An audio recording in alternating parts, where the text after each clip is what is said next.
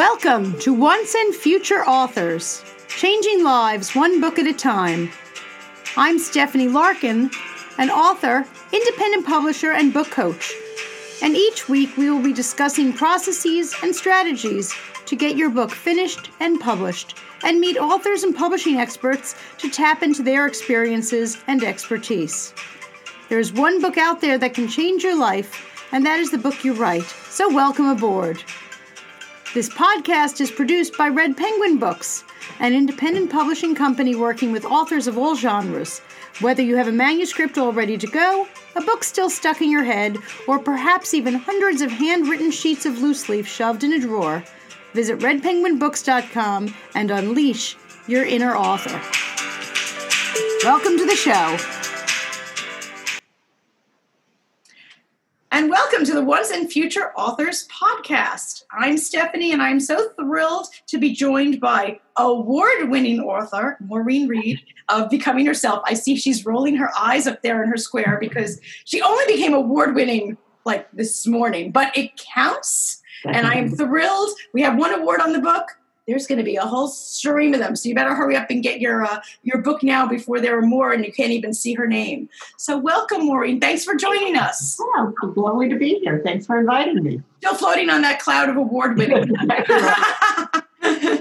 You said the funniest thing to me earlier. It's kind of like making the honor roll. Exactly right. That's what I think about. A college friend of mine sent me a note. I said, remember when we made honor roll or Dean's List in college? It's that kind of recognition. Somebody said good work. Somebody that doesn't know you said good work. And it's the need for affirmation. It feels good. High achievers. Absolutely. It feels good. It's one thing for people who know you and love you to say, that was a great book. Right. But those strangers, you know. That's right. That's exactly right. It's the third party that's there because it's that you think are experts, whether they are or not, probably is open for debate. But compared to my friends, they're experts. Or your husband, who or my husband. I don't know. Is he objective? Does he really tell you what he thinks, or does he say? Oh, trust me. Oh. None of since we were 19. I'm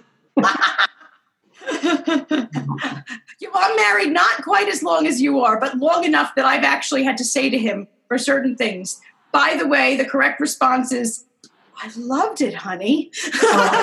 And my husband's correct response is, yes, dear. Absolutely. They're well trained. They're well trained, and that's the goal, is we want to train them well. That's correct. So this is book one that is now award-winning, and tell us a little bit about writing book one, and I know that you're wrapping up book two, so... Well, I think what I can do is really talk about what the difference has been between the two, since it hasn't been that long. So Becoming Herself took about 3 years from what I call the concept to cover. I like that concept to cover. I'm going to steal it. Right. No, I actually do a little program on that. Oh, okay. Oh, no wonder it sounds familiar. I have the flyer for your program, of course. So it's talking about a debut author at a certain age, right? So I always, as you know, had this idea to write a book, and I would do that. I periodically would go to it. I would think about it. I'd write. I'd put it down, I'd write again, I'd put it down, and I didn't know the process. So what I've learned, thanks to people like you, who've been more than helpful for this, who's been a guide, is the need to, I don't want to say there's more discipline, because I'm relatively disciplined when it comes to the work, but it's a focus. Mm-hmm. I now know, okay, so what I learned for the first book, when we were just having this chat earlier, is I didn't keep a timeline. So my character is written in the first person.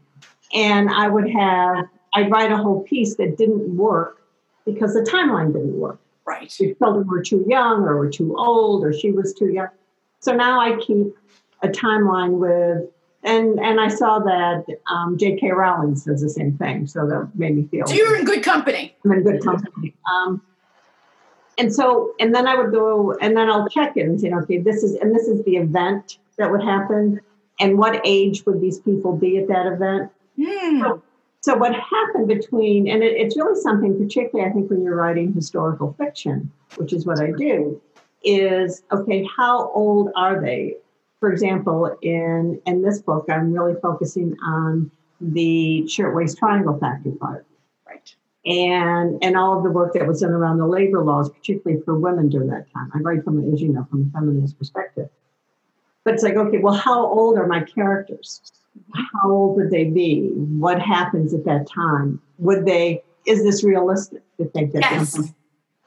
And I think that would be one of the pieces that I would offer to a new author, particularly is to keep track. I don't write with an outline, as some do. I think we call me a panzer. I write. Yes, you're flying by the seat of your pants. So I wrote a whole section, for example, in the new book 2, on World War I, and it didn't work. And it worked in terms of timing, but it sounded more like a lecture, a history lesson. Gotcha. So you have to have somebody who does that, but the timing worked. And so I keep track of, and I go back to it all the time. Does this work? How old? What if this happens? If somebody's reverting back to, in book 2, there's a character who talks about his family coming over from Ireland. And it's around the time of the Great Hunger, or the famine, as the English call it. The Irish call it the Great Hunger. But how old would his grandfather have been? How old would this? And you have to, because readers will catch you on that. Yes. They'll say that's not the right time, or that didn't work. And so I think having learned that, it's making book number 2 became an easier process. So, and I now like having my name on a book.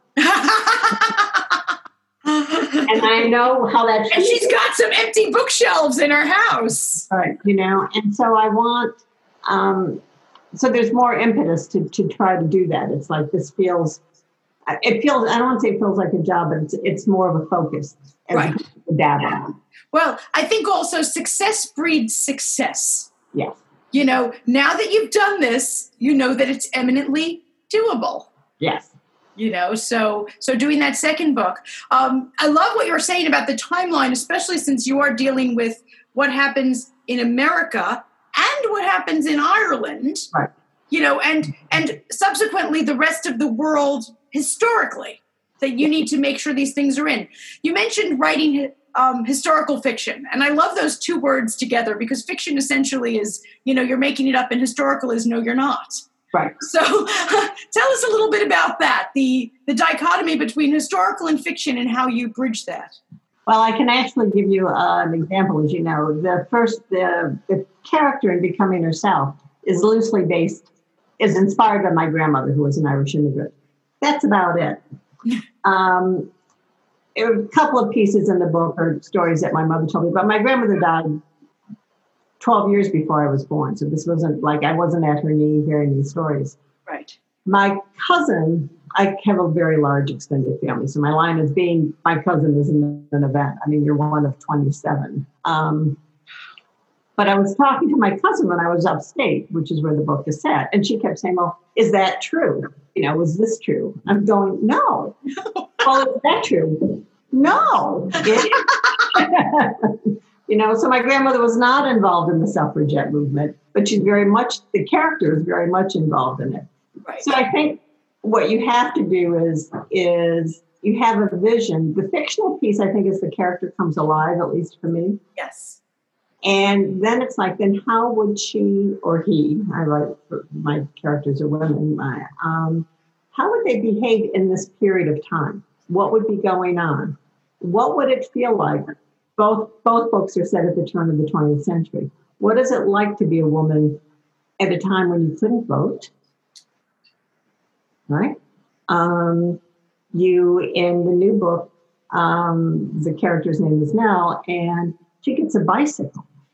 And that's huge for women to be allowed to be out on their own bicycling at the turn of the 20th century. I mean, things that are, your daughter just takes, she's been riding the bike since she's been, of course, 5. Right. Right. In those days, it was considered potentially unladylike to do things like that, So it's that piece where I think you get into where the fiction and the history comes in. It's like, this is what was going on. which is the history. And then the fiction piece is, and what would my character be doing during that time? Love that. That's a great way of explaining it. And obviously you have succeeded. There's an award on the box. with getting it right in that what is appropriate for the time. Right. Now, obviously, you're not nearly old enough to have been there at the time. What kind of research do you do? I mean, you get to be creative, but you obviously have to know that time period. Well, it's why there are two places that's why God made the internet. I mean, is that why God made the internet?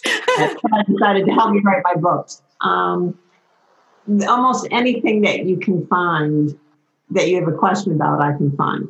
In other words, what I just said, that the Irish, how do the Irish refer to it? I can get that confirmed on the internet. I can ask the question and then read to make sense.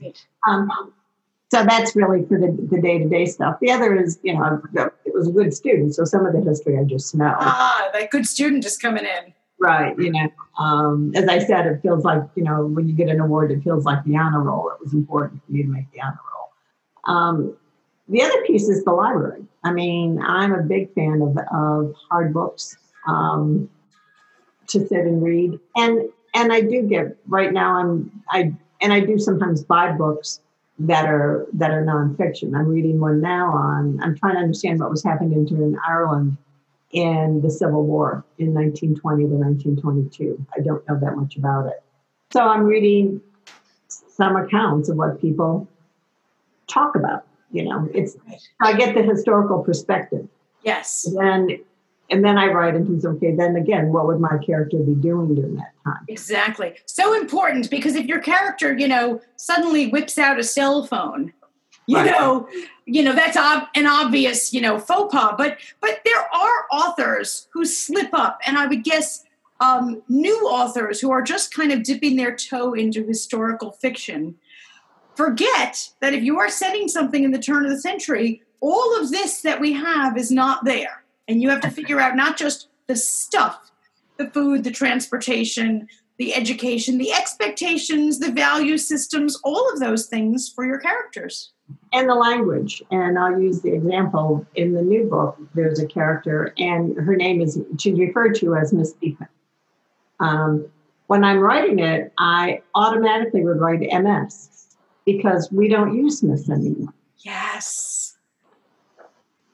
So, I mean, it was a conscious, nobody, and it was a conscious decision. Nobody would call them that. And it was a much more formal world. So people would call themselves by their last names, where we've gotten much more casual and when we meet people in terms of how we address them. That's an interesting, just that one thing in language. And I'm sure that there are many linguistic things that they used to say then. I don't know. Was the Oxford comma more in than it is now? I've been having an Oxford comma question today, Really? But it is true in terms of how would people be addressed? What were the social norms? Again, in the new book, she gets a new outfit to ride a bicycle and she shows her ankles. Yeah. Her ankles. And takes away a lot of all of the stuff that women wore, is all gone. My line is, it's a story. It's a time when women gave up the corset and found their voice. I love that phrase too. Say that one again so our listeners can hear it. Right. It's the time, I write in the time when women gave up the corset and found their voice. That's so vital. And I can't thank you enough for writing about that, so that today's young women and older women don't forget that there was a time that women had to give up the corset and find their voice. That's so important. That's huge. So you have your timeline. I'm thinking in terms of new writer wants to dive in and try some historical fiction. Make a timeline. Do some research, whether it is reading fiction or nonfiction that deals with the right time period so that you're understanding more of what's going on, what's authentic. But then your characters are what earned the little gold seal. And they come to life, and now we feel, we cry, we laugh, we are, as far as I'm concerned, they're sitting right next to me here, and they are alive. Can you talk to me a little bit about your characters and how they've gone from just a thought and a figment to actual breathing people? I think every writer probably does it differently. They just come to me. For book 2, I initially hadn't thought of writing the book I did. It was going to be a little different, set in a different place. And the character kept coming to me.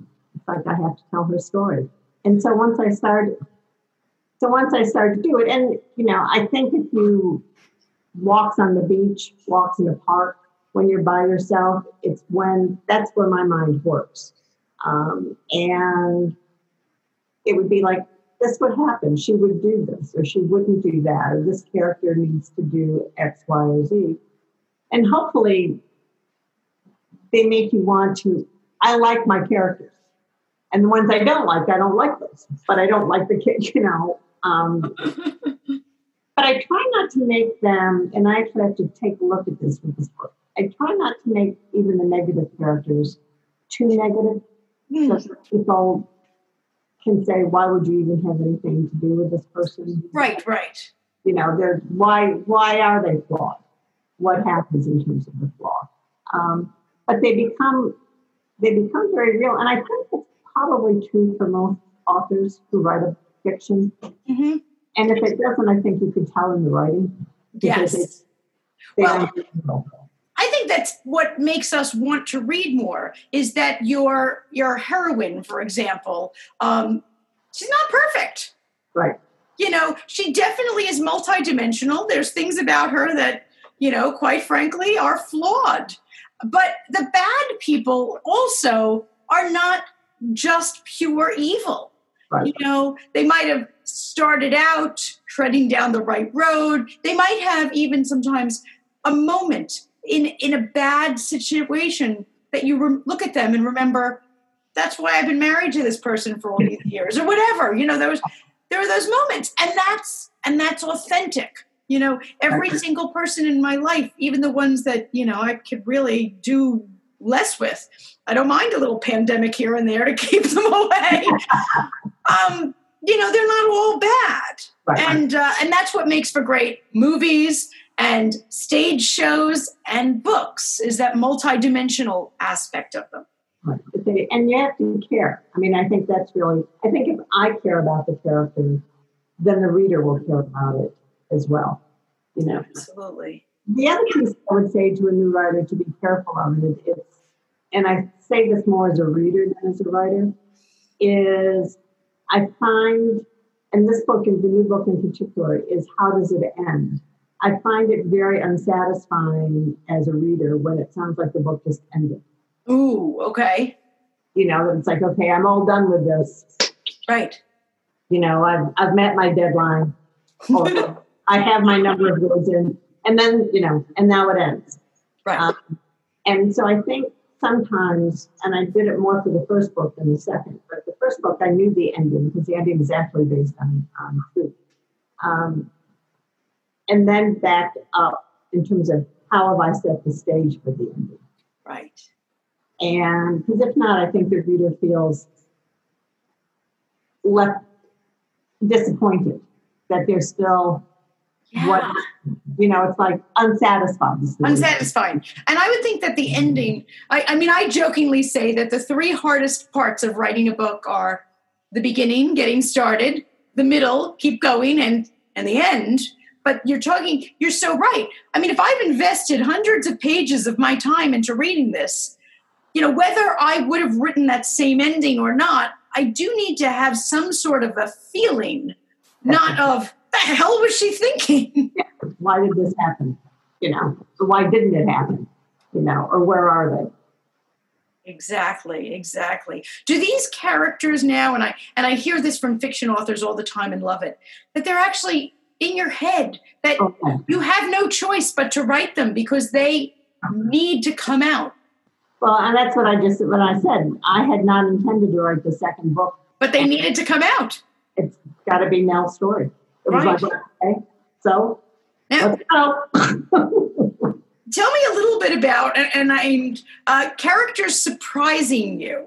A character maybe doing something, and I always think this is hilarious because you're the author, but, did a character do something when you were writing and you kind of looked and said, oh, I didn't realize you were going to do that? Yeah. I think it's not so much doing something as saying something.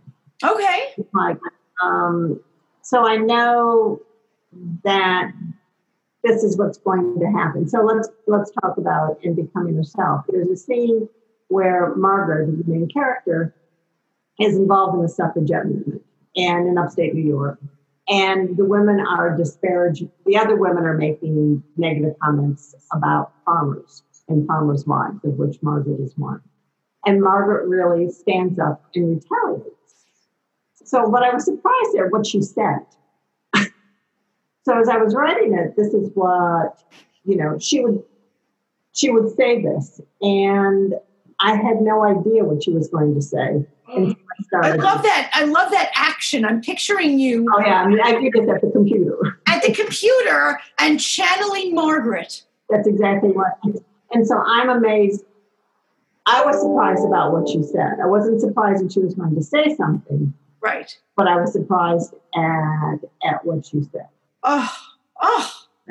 So you have to, I think, go with. Now, I don't know whether people who write an outline feel that as much as us painters do. Just go and start to say, where's the character going and what do they say? But if you really know your character, when I speak with writers who are pantsers, they're not just flying by the seat of their pants because they have done what you have done. That character is inside of them. And so it's not like you're just on a tightrope without a net. You're character-driven rather than, say, story-driven. And that doesn't mean that there's no story, don't get me wrong. But it's the characters that are driving the action. And I think that that's just so incredible. Well, and I think, and I write in the first person, so I write as the character.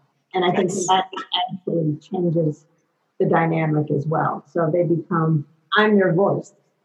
Yes, you are. Come through me. I'm not sure if I wrote in the third person. I don't know how it would be. And I don't know how well I would write that way.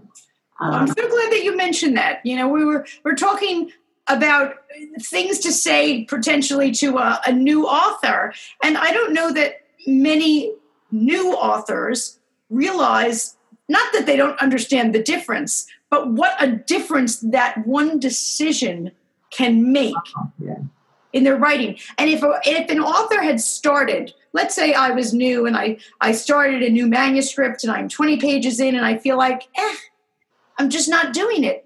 Maybe changing it to a first person narrative would inject that missing inspiration, that beam of light that was out. And that's a great thing to tell people. Well, and I think that, one of the real advantages that my husband, as you know, is an English teacher, is... Well, free editing is a biggie. That's right. But one of the things that we would talk about in terms of when we would just read the same book or talk about literature is whose voice. And I think it's, I'm very clear when I write whose voice I'm writing in, because I'm writing in the character's voice. It's like, how does this person view it? As opposed to, I don't write description well. I mean, the setting and, the wind was blowing and how, because people don't talk like that when I do.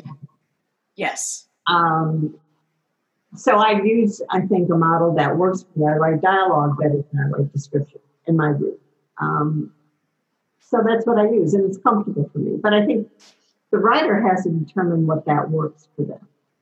Yeah, no, that's true. And there are plenty of fabulous books written in the third person that are incredibly authentic. It's just one of those decisions that I'm not convinced that all new writers make intentionally. I think that people might begin their book and start writing and not even have made that as a decision, but sometimes swapping it up, kind of like the way you change what side your hair is parted on, and it gives all new, life to things. Yeah, and that's it. One of the other advice is that if it doesn't work, step away and either come back or rethink it. Now, I didn't have to do that. I don't have empty manuscripts in a drawer that didn't work for whatever reason. But there are times I look at something going, this doesn't, as I said, I wrote a piece on World War I for the new book, and right. It doesn't work. Yeah. And that's so commendable for you to realize that it didn't work. Some people hang on to every word like, well, I already invested 15 pages in this. I don't want to get rid of it. And that's a problem. Like, yeah, you might have to get rid of those 15 pages. Yeah, because it doesn't help the story. And I think that's when, and I think the other advice, and I know you will be doing this, is you do need to get it out to others that you trust to read, to say, do you like, my line is always, do you want to turn the page? I like that. You want to find out, do you care about enough that you want to find out what's happened if you want to turn the page? And if somebody says yes, then I think we're successful. That's great advice. Great advice for our new writers. So you've got another book in the works, and then a third book, and then the next thing you know, we're going to have 7 like J.K. Rowling. Oh, yeah, no, I don't have enough time for that. But we're stuck in the house. Well, and that's really, I have to tell you, I've done that and 1,000-piece jigsaw puzzles. So. Oh, okay. So that's vying for your writing time there. Yeah, no, I've put those away now. Enough is enough. It's like I need my dining room table back, is what I decided. Oh yeah, well I get that. We need to, because one of these days you'll be able to fill that dining room table with people. That's right. From your lips to God's ears, right? It's gonna happen. So while we're speaking, I mean, this could be listened to for years to come, and people will listen and say, what pandemic? But for the people right now who are getting started, getting out the old, tell me, paper and pen, typewriter, computer, what do you use? Oh, it's the computer in me. I mean, it really becomes that's why when I start talking, my fingers start to move. But I've always felt this way. It's like when I see the words, it's almost like not, well, one, I can't read my own handwriting, so that's one. All of the nuns, from Catholic school would be appalled if they saw what had happened to it over there. Oh, I won't tell. But it's when I start seeing the words in front of me, they create a life of their own as well. So I begin to hear them and go, then they would say this, and I can type fairly quickly. Oh, really? Yeah, I've got good keyboard skills. So good for you. I type with 2 fingers. Oh yeah, no, I can do, so I can keep up with me. Oh, good for you. For the most part. Yeah. That's so the Catholic school did help you with something. That's exactly right. Yeah. And I did that. I mean, my business background made the difference. I mean, I really had to do that in my professional. Right. But and that's what works for me. I mean, I've got the skills, and I just sit there and it just starts to come. And I know people, I think J.K. Rowling, you just talked about, I think she used pen and paper. And I know Hillary Clinton used pen and paper. Wow. It's just, so I think whatever, again, I don't think there's any right way of doing things. No, everybody has their own, but sometimes hearing what a successful person has used almost gives us permission to try other things. Sometimes people who are on the cusp need to hear, oh, that's the way she does it. I can do that. So. Yeah, the other thing that I got that may help, and I use this somewhat, I don't use it as much as I thought I would, but I got the microphone that you can, and it types. Now, what you find is how it doesn't always type what I thought I just said. You have to go back and edit it a fair amount. But if you're on particularly if it's like, I just want to get this down, it's a useful tool to have in your bag. Right. It might not do the whole book, but it's a useful tool. It's a useful tool. Now, are you a person who writes at the same time every day? Do you wake up and you write after your cup of coffee until noon and then nap like Hemingway? Do you write deep into the night? Do you just write when the inspiration hits? What's your schedule? Whenever I feel like it. I mean, the joy of being retired at this stage, not having that both the family responsibilities and the professional responsibilities, is that it's like, this is a good time. I find I write when I don't want to say inspired sounds a little too hokey, grandiose, but when something happens, that I need, and some of it is like, I just need to get this done, so let me get at it. But it's much more, I'll wake a thought will come or an event will come, and it's like, let me just start trying. I find I do it midday. I mean, I think I should say it's like after coffee. Okay, so she's not a 3 a.m. writer. No Edgar Allan Poe with the candles. And before wine. Okay. But then those adult beverage time frames. That was my next question. Tea, coffee, or wine? What do you do? Just not coffee. Not coffee. The other two are absolutely a daily requirement. Tea and wine, absolutely. Is there Irish music playing in the background? Nothing? No, I mean, it's really just, I've got a quiet office space. This is not it. And I can just sit there, and I've got sun coming in and fresh air. So it's not like it's not a cubicle. Right. And I can just start to write. And I do get lost in the writing.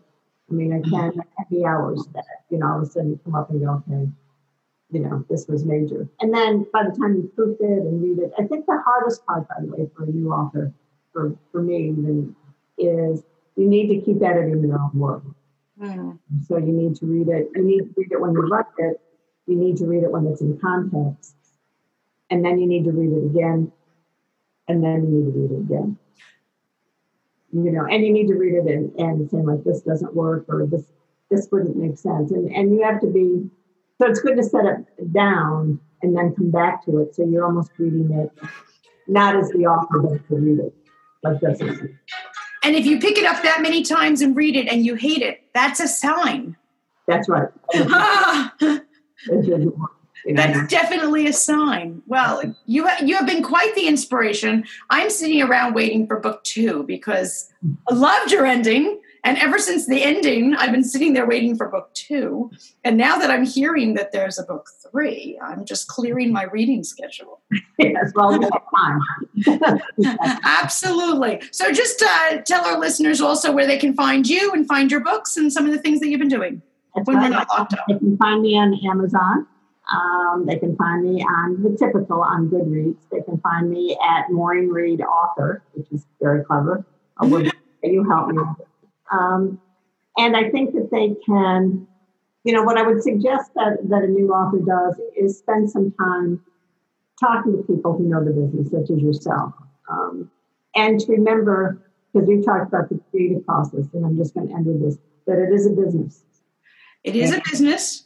And it is a marathon, not a sprint also. And that's your quote. I quote you a lot. Yeah, it is definitely a marathon. I'm thrilled that we're talking about book 3 because, book 3 sells book 1. Right. There's a process to this. And book 1, yeah, I loved it. But people start reading you when you have book 3 out. Well, and people who have read book 1 say, when is your next one coming? Well, that's a great sign. And even these people are waiting. The Gold Seal people are waiting for the next book too. So it's great. So it's great fun. I'm having a good time. Well, I am delighted. And a huge inspiration to all of us, not just to write, but to have a good time. I'm all for a good time. Absolutely. It's too much work for it not to be fun. Well, especially with all that wine and tea. Well, thank you so much for joining us. And thank you for having me. And we'll have to have you back on when we get to book 2. Thank you so much. Have a great afternoon. Thank you. And happy writing to all of you. Hope you were inspired by our author today. Thanks so much for joining us for Once and Future Authors. If you've enjoyed the show, please subscribe to the podcast and leave a review. Reviews help other interested listeners to find the show, so your review could launch new books every day. Thanks again for joining us, and happy writing.